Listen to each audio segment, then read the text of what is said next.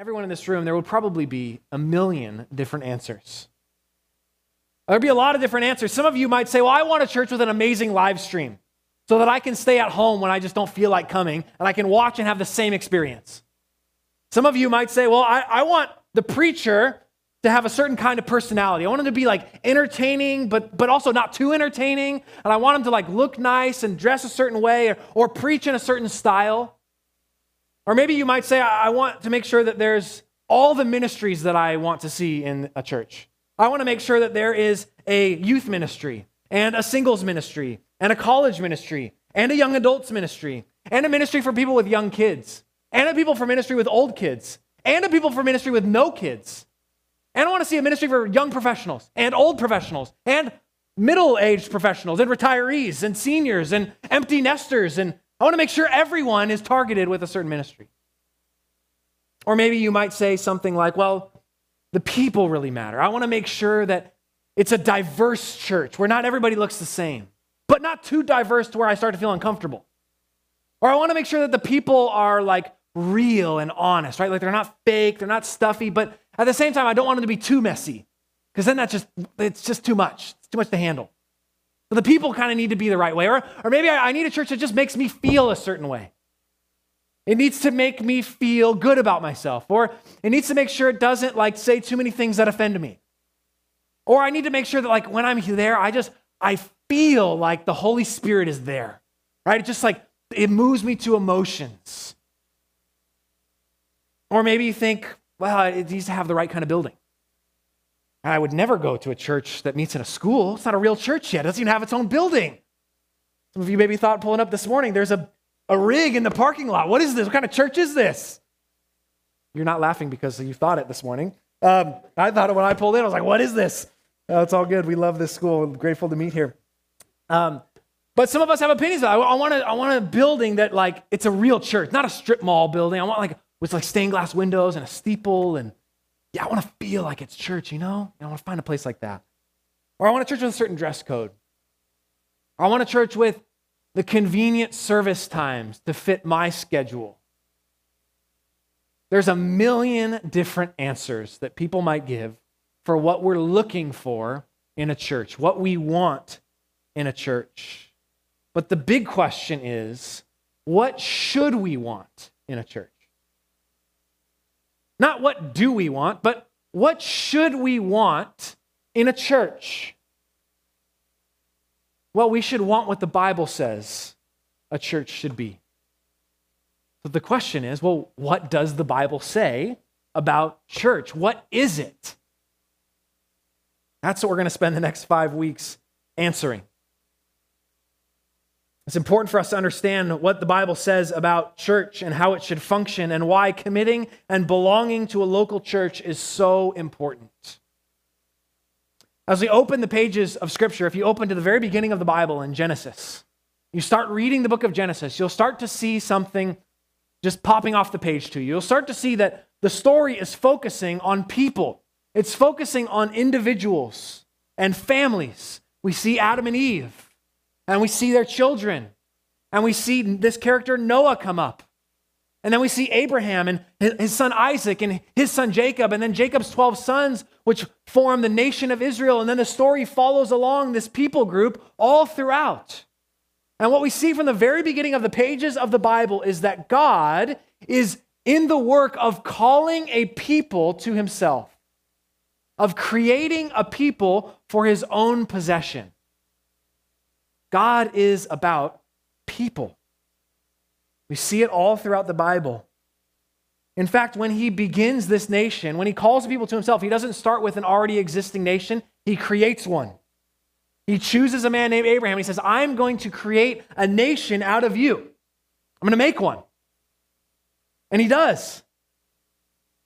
And in the book of Exodus, we get this picture after God has led all of his people who have been enslaved for hundreds of years. He leads them out of slavery in Egypt. He gathers them to himself. He gathers them to himself at a mountain. And when the Bible describes this story that happened in Exodus chapter 20, here's Deuteronomy's explanation of what happened. Deuteronomy chapter 4 says this: on that day, you stood before the Lord your God at Horeb, which is a mountain, The Lord said to me, gather the people to me, that I may let them hear my words, so that they may learn to fear me all the days that they live on the earth, and that they may teach their children so. The Bible's description of what God does is gather the people, gathers his own people to him. And in the Old Testament is written in the language of Hebrew. Before Jesus comes to the earth, the Hebrew Bible is translated into Greek for the Greek-speaking world. The Greek translation of that Hebrew word gather is the same word that now gets used to describe the church in the New Testament. You didn't know Greek this morning, but you're going to learn a Greek word today. We don't do this all that often. But it's the Greek word ekklesia, which literally means called out ones. That's like the very literal definition. Ones that are called out. Now, in classical Greek, it's used to refer to citizens of a city. So when there's official business happening in a city, the officials would say, get the ekklesia together. Get the called out ones, the citizens of the city. Bring them together for a gathering because we have official business, or we need to vote on something, or we need to discuss something, or we need to make a decision as a city. So bring the ekklesia together. Now, when the New Testament authors and when Jesus talks about the church, they choose this word, ekklesia, the called out ones, the assembly, to communicate to us a change of this word to mean no longer just simply citizens of a city, but that God's people are citizens of a kingdom.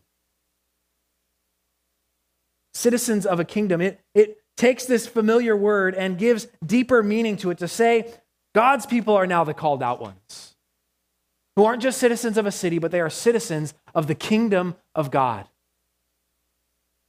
It is the assembly of the redeemed people of God. That is how the Bible traces this understanding of the people of God. The church, the ekklesia, the assembly, the called out ones. We'll talk a little bit more about implications of that word in next week as we talk about the importance of gathering. But I want to just focus this morning on this idea that the church is primarily and foremost a people of God. People that he called out of one place to belong to something different, to belong to a kingdom. And as we look at the church throughout the New Testament, we see that it's made up of not just one ethnicity, not just one race, not just one people group. It's made up of Jews and Gentiles, from people from every tribe, tongue, language, and nation. That God does not have two separate peoples, but God has one people, the people of God, the called out ones, made up of Jews and Gentiles. The church is the organic development of what the Bible talks about being the true Israel. As the Bible looks back on the Old Testament, it says the people of Israel were God's people, but not everyone that was ethnically Jewish was truly a follower of God. Not everyone was a part of true Israel, is what the New Testament would say. That it is those that truly believe and trust and follow the Lord, they are the true Israel. It was never just simply by ethnicity that even Israel was saved. It was through trusting the Lord. The church is the organic development of true Israel, the people of God. Now, we don't have time to talk about all of that this morning, the differences or similarities or what's happening between the church and Israel. If you have questions on that, I'm happy to discuss that, but not for this morning. But what's happened is this true Israel has grown and matured and developed into the church where Gentiles, non-Jewish people, have now been grafted into the people of God, connected to the tree, the root that is Christ, which is where we come to in 1 Peter chapter 2, where God looks at the church made up of all different kinds of people, and he looks at the church and he says, you are a chosen race. You are a new people. You are a new man, the book of Ephesians would say. That God has taken two things that are different and brought them together to be one new man. The church is a new thing, is a chosen race. It's a new race of people, followers of God, citizens of a kingdom. You are a chosen race, a royal priesthood. Right? You minister to one another as you represent King Jesus. A holy nation, a set-apart people group. a people for his own possession. God has always been doing this. As we come to talk about the church, we need to understand that the church is the people of God that belong to him. He's purchased them. He's called them out. They belong to him.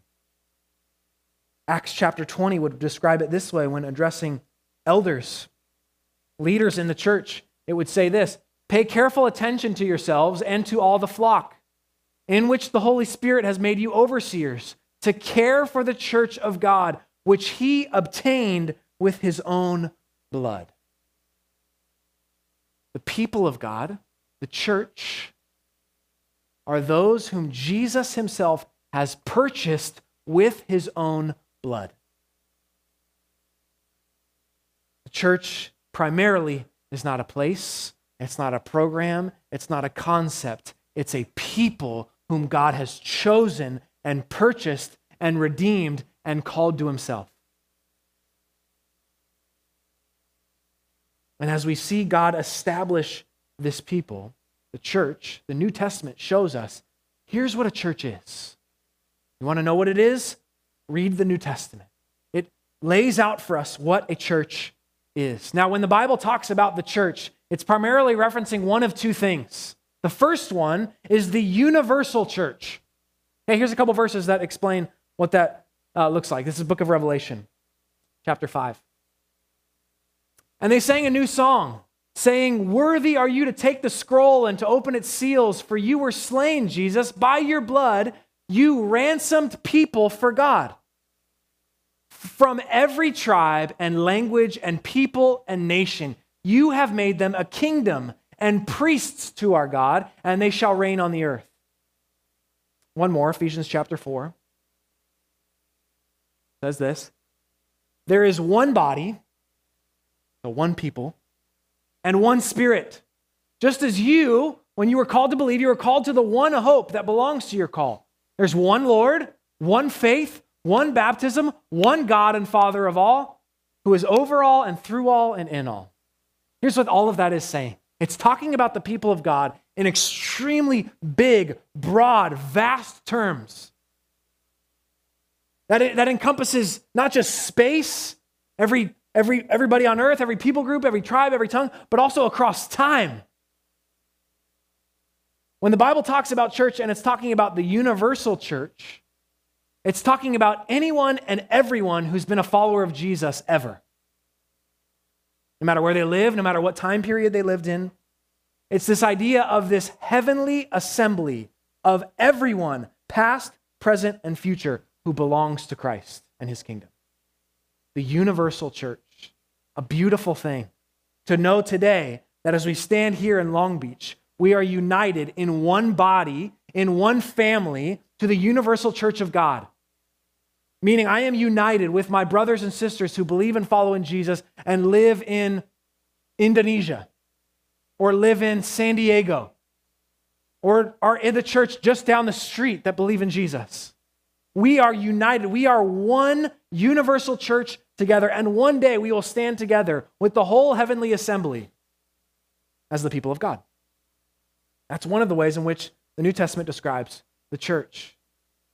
But the primary way it tends to refer to the church is not the universal church, but the local church.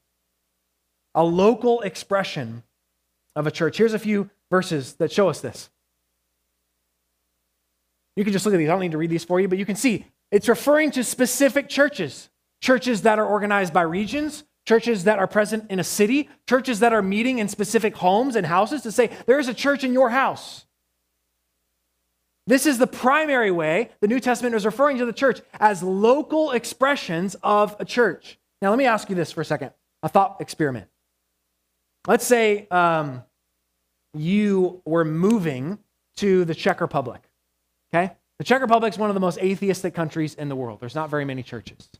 And let's say you decided you were going to go there and you feel like the Lord is leading you and calling you to plant a church, to start a church. Like, okay, I feel like I have a couple things. We've done some things here. I might have, some direction on where to go. But let me ask you this. If you were engaged in starting a church in the Czech Republic, you knew no one, you were just starting from scratch, at what point would you say, oh, this is now a church? What would need to happen? What would you need to see to say, this is now a local church, like it's written about here? This is the church of whatever. What would you need to see? You just think about that for a second. What would be your criteria? Would it just be people in a room with music and somebody speaking about spiritual things? Would it be, once you have small groups, right? Some kind of midweek meeting in homes where people are talking about God and opening the Bible. Is that now a church? What if you're just getting Christians together in like a coffee shop and you're reading the Bible together? Is that the local church? What if people start saying that they become Christians and you start baptizing them and you just start kind of hanging out together and doing life? Is it at that point, is it now a church? Is it now a local church? What about if you just get a church service and you just kind of bring people together and there's a preacher and some worship music and just kind of call whoever wants to come, and is it then now a local church? At what point is it a local church? Is it just having the parts together? Does something have to be present? Well, Galatians chapter 6, as it talks about a church, it says this: brothers, if anyone is caught in any transgression, you who are spiritual should restore him in a spirit of gentleness. Keep watch on yourself, lest you too be tempted. Bear one another's burdens and so fulfill the law of Christ. Now, it didn't say the word church, but it's giving instruction to a local church saying, if anybody's caught in sin, you who are spiritual should go restore him in a spirit of gentleness. And we should bear one another's burdens. So it seems to be talking about church in a way that seems to be more than just the sum of its parts, just people getting in a room, hearing somebody talk or singing a couple songs. There's something happening there to where the people seem to be caring for one another. They seem to be responsible for one another. They seem to have some kind of unity together to where they can be told, if anyone is caught in sin, you who are spiritual should go help them, go restore them, go bear the burdens of someone else that you see. Well, do we have that responsibility to just anybody? Or how about when 1 Corinthians chapter 12 talks about a church being a body with many members and many parts? And when one part of the body is not present or it's suffering, it affects the whole.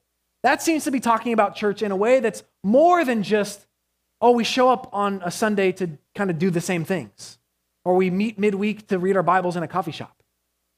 It seems to be talking about something robust, something deep. So what is a local church? Here's a definition I think can be helpful. Hopefully it is. Here's a definition I think gathered from the New Testament, giving us a picture of what is a local church. A local church is this: a group of Christians that are committed to each other and gather regularly in Jesus' name for the preaching of God's word and the celebration of baptism and communion under the guidance of qualified leaders. I know that's a mouthful. You're like, couldn't you just say it's the people of God? There's something happening in a local church that we need to understand. That's why we're going to spend the next 5 weeks looking at this. Because I promise all of us, the preacher, everyone in this room, what's happening in the local church is more significant than we think it is. It's the work of God. God is doing something in the local church that's way more significant than we'll probably ever realize. These are some of the things that need to be present for a church to be a church. And we're actually, for the next 5 weeks, kind of walking through each one of these parts. But what you see in this definition is that the church isn't just an idea or a concept. It is a tangible reality that you can see and hear and touch. That as the church comes together, it is intended to be a place where somebody could walk in and say, right there is the church. I can see it, I can talk to them, I can know what they're about. It's right here. It's not ethereal, it's not some idea, it's not whatever you want it to be. It's this right here.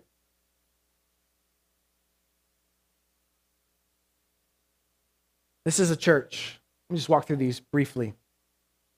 The church is made up of a group of Christians. meaning the church is actual followers of Jesus. The church is the people of God, yes? Yes. So it means that to be a part of the church, the people of God, it means you need to actually be a Christian. You need to actually be a follower of Jesus. But it's not just all followers of Jesus everywhere. It's a group of Christians that are committed to each other. They have a special kind of relationship with one another, which means this: in a local church, in a healthy local church, if you belong to it, you are committed to the other members of that local church in a way that you aren't to other Christians. That is not to say that we are not called to love and serve and be humble and care for everyone, but it does mean that you have a special calling and responsibility to the ones in your church. You're committed to each other. You're committed to caring for each other. You're committed to serving each other. You're committed to loving each other, to discipling each other, to bearing one another's burdens, to being accountable to one another. So it's a group of Christians that are committed to each other. And it's also a group of Christians that as they're committed, they do something. They gather regularly.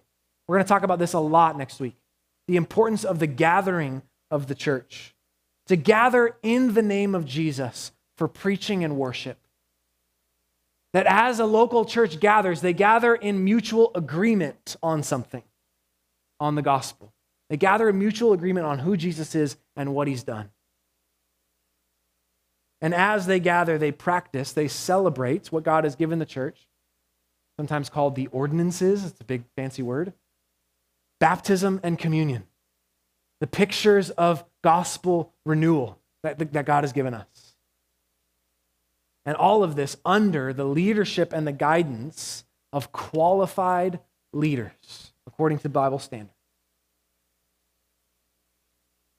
Every single church that Paul planted, because Paul's a big writer of the New Testament, every single church that he planted, he established elders.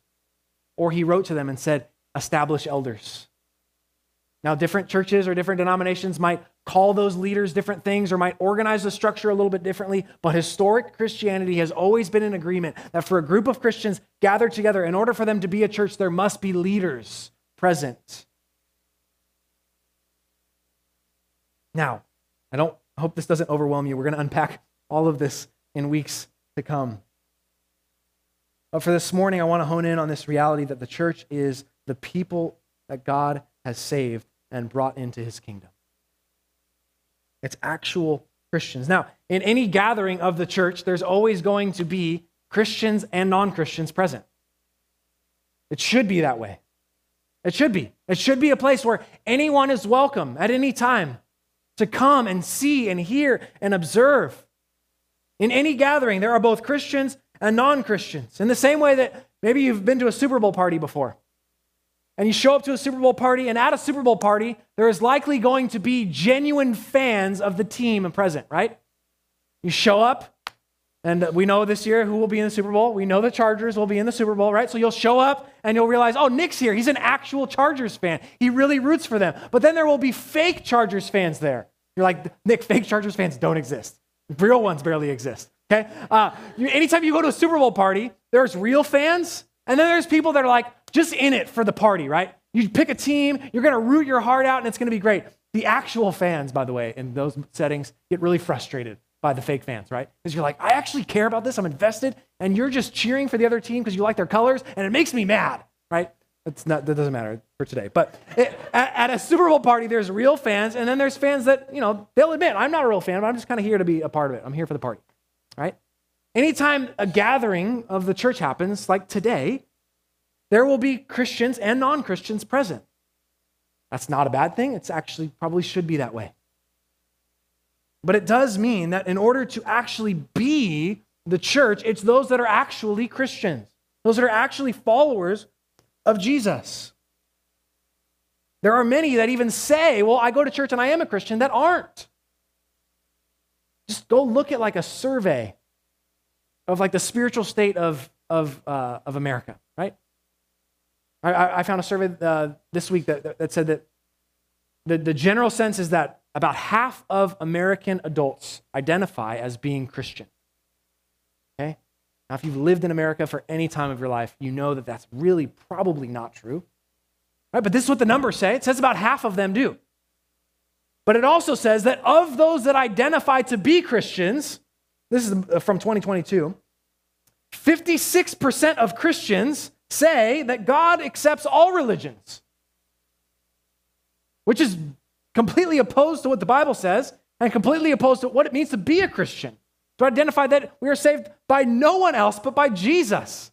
That all other ways of approaching God and coming to Him are not viable. They don't work. They don't pay for your sins. But 56% of Christians say God accepts all religions. Well, even there we know that, okay, they're clearly not Christians by definition. 43% of Christians say Jesus was a good teacher but not God. You're not a Christian then. You're not. That's just not what the Bible says. The church is specific people. It's not broad, not generic, it's not vague. It is actual people who are forgiven and brought near to the Lord. That is who the true church is. It is the people that believe specific things about who Jesus is and what He's done. It is the people that believe that salvation only comes by the grace of God. That it is not through our own earning, but it's by grace alone that we are saved. Simply through faith alone. Not through our works, but through faith in Jesus Christ alone. His work in paying for our sins on the cross, that He went before us to live the perfect life we could not and die on the cross, the death that we deserve for our sins, and rose to newness of life after He died, defeating sin and death. It is only by believing in Him that He is the sacrifice for our sins that we are saved. And all of that is in accordance with Scripture alone, that this is our authority on how to be saved. And that all of this process is for the glory of God alone, not ours. That's fundamentally what it means to be Christian. And so the church is people that actually believe those things, specific things. This is why all throughout church history, creeds have been so important. As people have gathered to say, wait, people are saying that all these different beliefs are Christian. We need to get together to say, what does the Bible say? And remind everyone, no, this is what it means to be a Christian. We believe these things that the Bible says about who Jesus is and what He's done and what it means to be saved. It's people whose sins have been paid for because they believe in Jesus. It's people who actually follow Jesus in obedience and trust and faith and in repentance. A people for Himself, where we should be able to know, based off of what someone confesses they believe, whether or not they are in or they are out. Now, of course, we will never truly, ultimately know someone's heart because we are not the Lord, but we have been given as the church the ability to discern someone's confession, what they profess to believe, and whether that is in alignment with the Scriptures to say, yes, that person's a follower of Jesus. They're a Christian. No, that is not an actual belief in what the Bible says. But the truth is we need more than just definitions. The Bible in the New Testament doesn't actually have a verse where it says, here, therefore, is thus the definition of a church. No, what God actually does, which is more helpful for us, is He gives us these word pictures of what the church is. He says the church is the bride of Christ. The church is the body of Christ. It is the temple of God. It's the household of God. It is this body with many members. We need more than a definition, and these word pictures show us the beauty of the people of God, what it means to be a part of the church. I want to just focus on two with the rest of our time this morning. The first one, this, is that the church is the bride of Christ. The bride of Christ. Here's a few verses that point us to this. Revelation talks about this. It says, then came one of the seven angels who had the seven bowls full of the seven last plagues and spoke to me, saying, you don't need to understand that for this morning, but here's what you need to focus on. It says, come, I will show you the bride, the wife of the Lamb. Jesus is the Lamb of God. Church, the people, is His bride. Let us rejoice and exult and give Him the glory, For the marriage of the Lamb has come, and his bride has made herself ready. It was granted her to clothe herself with fine linens, bright and pure. The people of God have been prepared and adorned as the bride of Christ. Or Ephesians chapter 5. If you want to look at that, Ephesians chapter 5 says that marriage itself has been designed by God to show us the relationship between Jesus and his people. Ephesians chapter 5. Therefore, a man shall leave his father and mother and hold fast to his wife, and the two shall become one flesh. This mystery is profound, and I am saying it refers to Christ and the church. That God has given us marriage that we might see a picture of what it looks like to be his people, to be his church. If the church is the bride of Christ, it means several things. It means that Jesus chooses his bride. Jesus chose his bride. It's not just kind of the people he was stuck with, like God the Father was like, all right, Jesus, here you go. I did the best I could. I hope you like them. Here they are. And Jesus is like, you sure? Okay, I'll take them. Fine. The best you got. No, Jesus chose in unison with the Father, this will be the bride of Christ. This will be his people. He's chosen them specifically. And the truth is, we should ask ourselves, well, what kind of bride are we? We're a pretty unfaithful bride. We're actually told this all throughout the Bible. The kind of bride that Jesus chooses for himself is a pretty messy one, an unfaithful one, one that's constantly looking for other lovers, other places to be satisfied. We've talked about this many times before, but Jesus is the one that stands at the wedding altar saying yes to his bride, knowing all of the ways in which his bride would betray him and mock him and fail him and run away from him. No husband that I've ever met would do that. Would say, if you would tell me all of the ways in which my bride would cheat on me and run away and embarrass me, and I could know that before I said yes, would still say yes. But Jesus does. Not because our sins aren't a big deal, but because he's chosen us and he loves us. He's chosen his bride. He's purchased his bride. He's purchased it. He had to purchase us our salvation because we were enslaved to sin. It cost Jesus something to choose his bride, to purchase his bride. And it cost him the blood, his own blood. He gave everything for it. Look, we love stories. My wife and I have been on a rom-com kick lately. We've just like finding all the old romantic comedies and watching them and on all the cheesiness, but they're great, right? The best romantic comedies are like the ones where you see it has a moment of shifting away from comedy to being this, oh my goodness, do you see the love between them? And the best stories are the ones in which you see the people give everything for the one they love, right? They'll sacrifice whatever it takes to have this one. And that's what Jesus does. Jesus gives everything. He gives his own life to purchase his bride. There is nothing that will stand in the way of him loving his bride. He cherishes his bride. He's purchased our forgiveness, which means that Jesus thinks really highly of his bride. And I think this is important for us to understand as the people of God. I don't know what you think of the church. When someone asks you, hey, what do you think about the church? What you might say. But I know that it's really easy for a lot of us to say a lot of disparaging things about the church. Like, oh, the church today, it's unbelievable. It's so bad. It's pathetic. It's like this and it's like this and it's so hypocritical and people say this and they think these things. And the church, the American church today is horrible. Now, there's a lot of things we could say about church in our culture today because there are a lot of really bad things that are going on. People claiming the name of Jesus and doing things that are far from biblical. But most fundamentally, we need to understand this, that when if we could ask Jesus, hey, Jesus, what do you think about the church? He would tell you that he cherishes his bride. He absolutely adores his people. Not because they're so impressive, but because they're his. You would never slander another man's wife in front of him.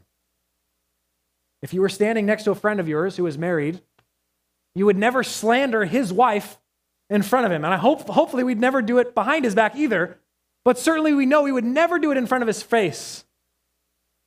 And yet that happens with Jesus' bride all the time. Where even those that are a part of the bride of Christ would slander the bride in front of Jesus. Jesus says, that's my wife. That's my bride. I purchased her. I loved her. I laid down my life for her. I cherish her. I covenant myself to her. I give everything for her. I love her. And you talk about her in this way? It ought to give us pause on how we talk about the bride of Christ. Because Jesus cherishes the bride of Christ. He also cleanses his bride, which means that more than anyone, Jesus is aware of the flaws and the sins and the failures of his bride. He doesn't just cherish them and say, like, yes, forget all that stuff. Who cares? No, he knows about the flaws and the sins of his people and his church more than anyone and cares about them more than anyone and is more committed to purging the sin and making her holy.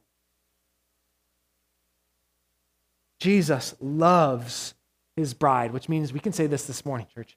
Jesus loves Gospel City Church. Gospel City Church is not a school, a building, a place. It is the actual people here that are a part of this family. He loves you. He cherishes you.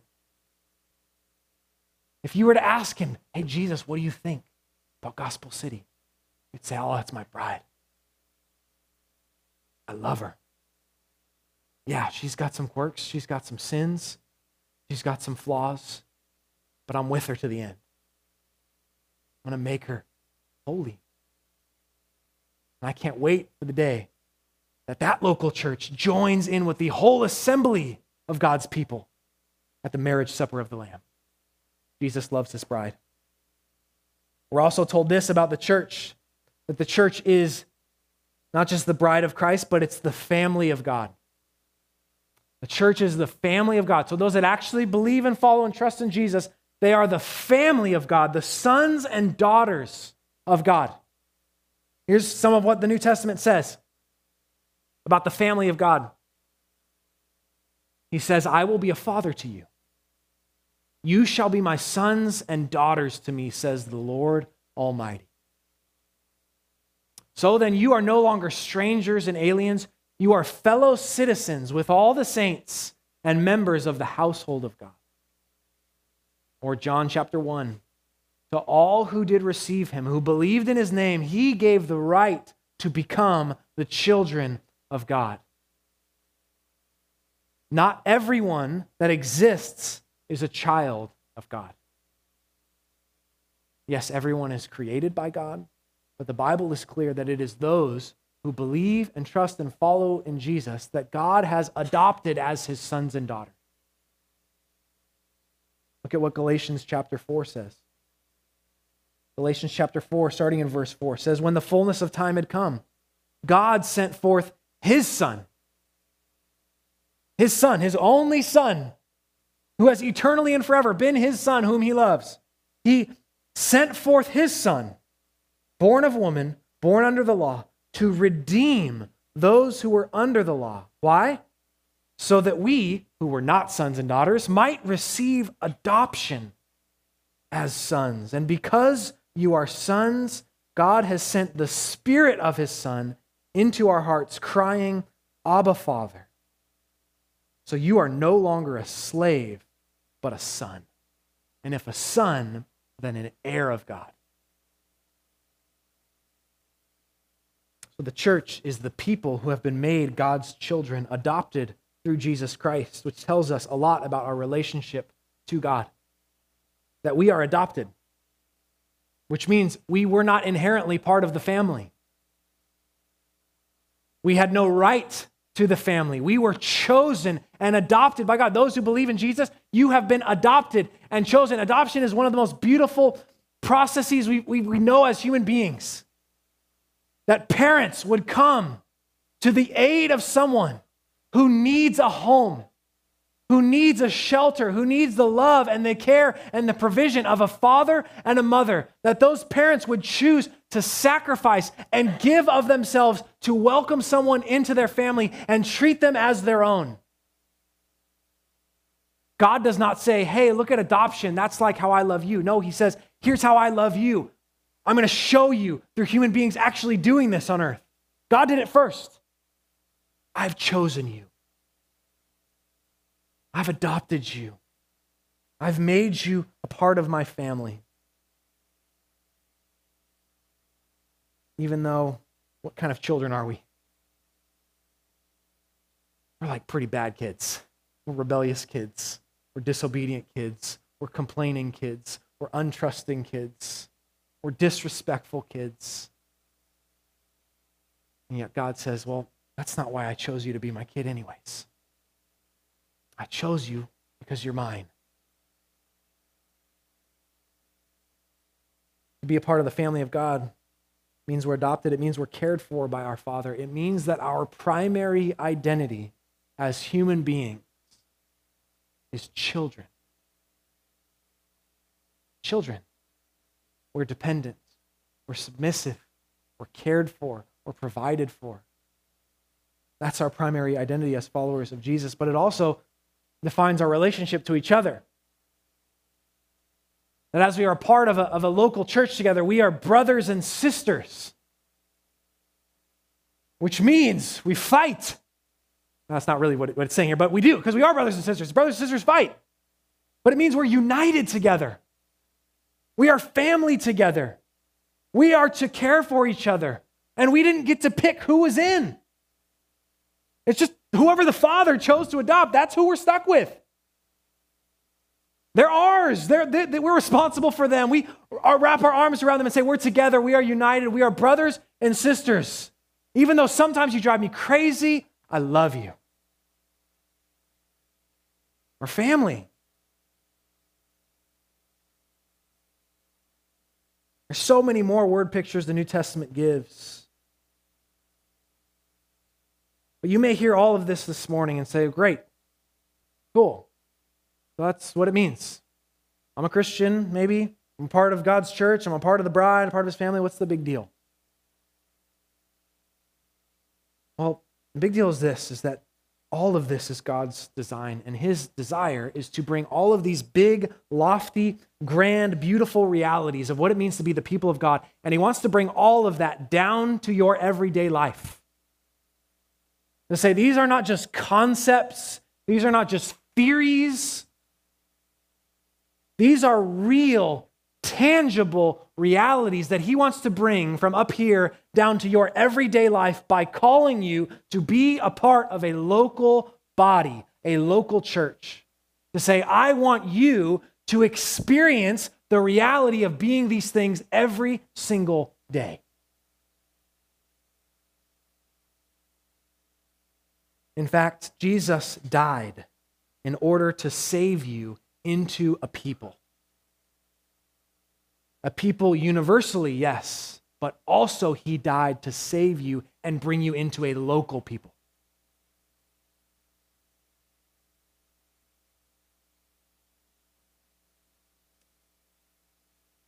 The Bible doesn't know of a churchless Christian.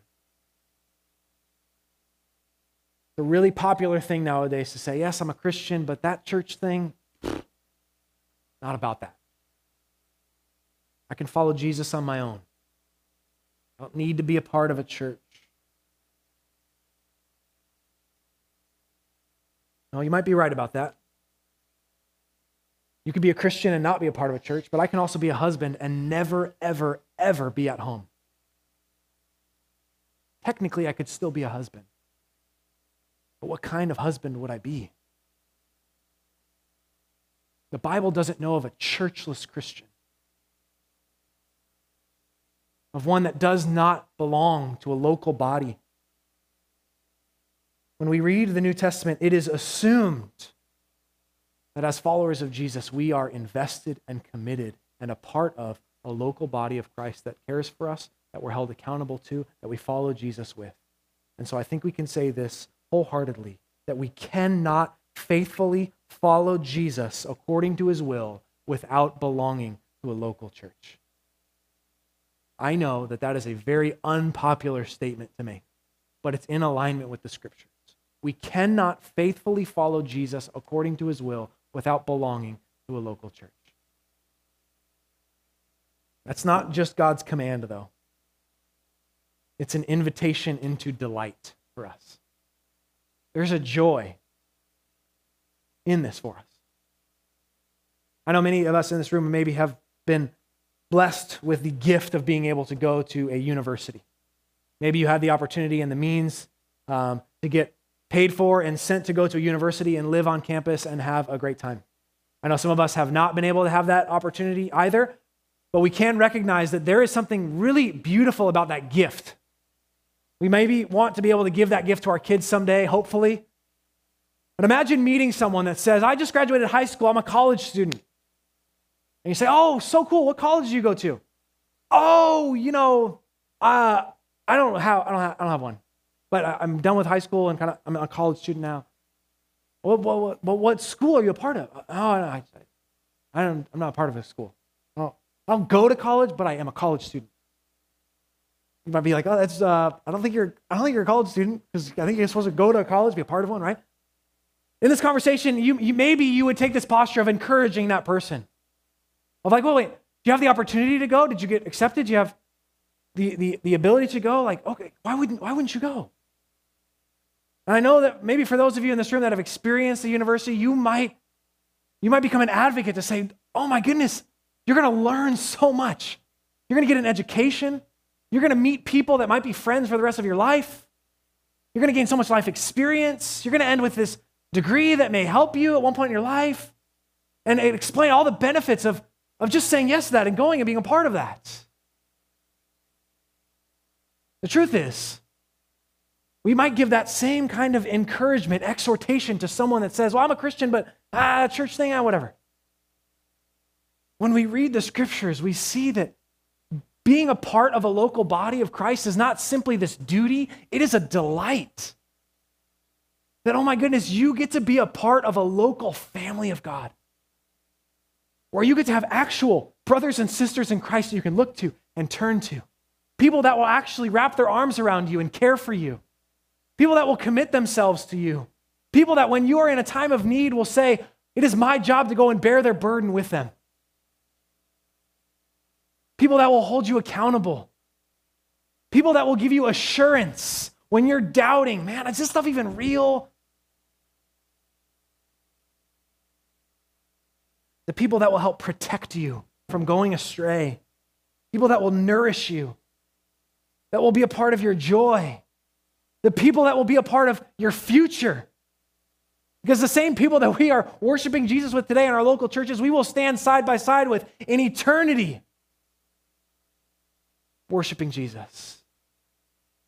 The call to join and be a part of the church, the local church, is not simply God's demand over your life. It is an invitation into joy, into delight and belonging to the people of God. There's a reason why Jesus didn't hand us the pen to write the job description and qualifications for what a church should be. Because we have all the wrong opinions. And the church is way too precious to him. Way too precious. Maybe you're here this morning and you realize, I go to church, but I don't believe. I hope every week you are hearing this invitation to repent and believe in Jesus. To turn from being your own Savior, turn from your sins, and believe in Jesus. That there is no other way to salvation but through the name of Jesus. Or maybe you're here this morning and you say, you know what, I don't feel like the bride of Christ. I'm a part of church, but no way I feel like that. There's an invitation for you this morning to sit and marvel at his love and his care for you. Maybe you're here this morning and you say, I don't feel like a loved son or daughter. Well, there's an invitation for you this morning to marvel at how God the Father would give his own Son to make you a son and daughter, and to marvel at his commitment and his provision for you. All of this is God's idea, not our idea. He's inviting us into something that he knows is good for us, and it's for our joy. But we trust him. Let's pray together.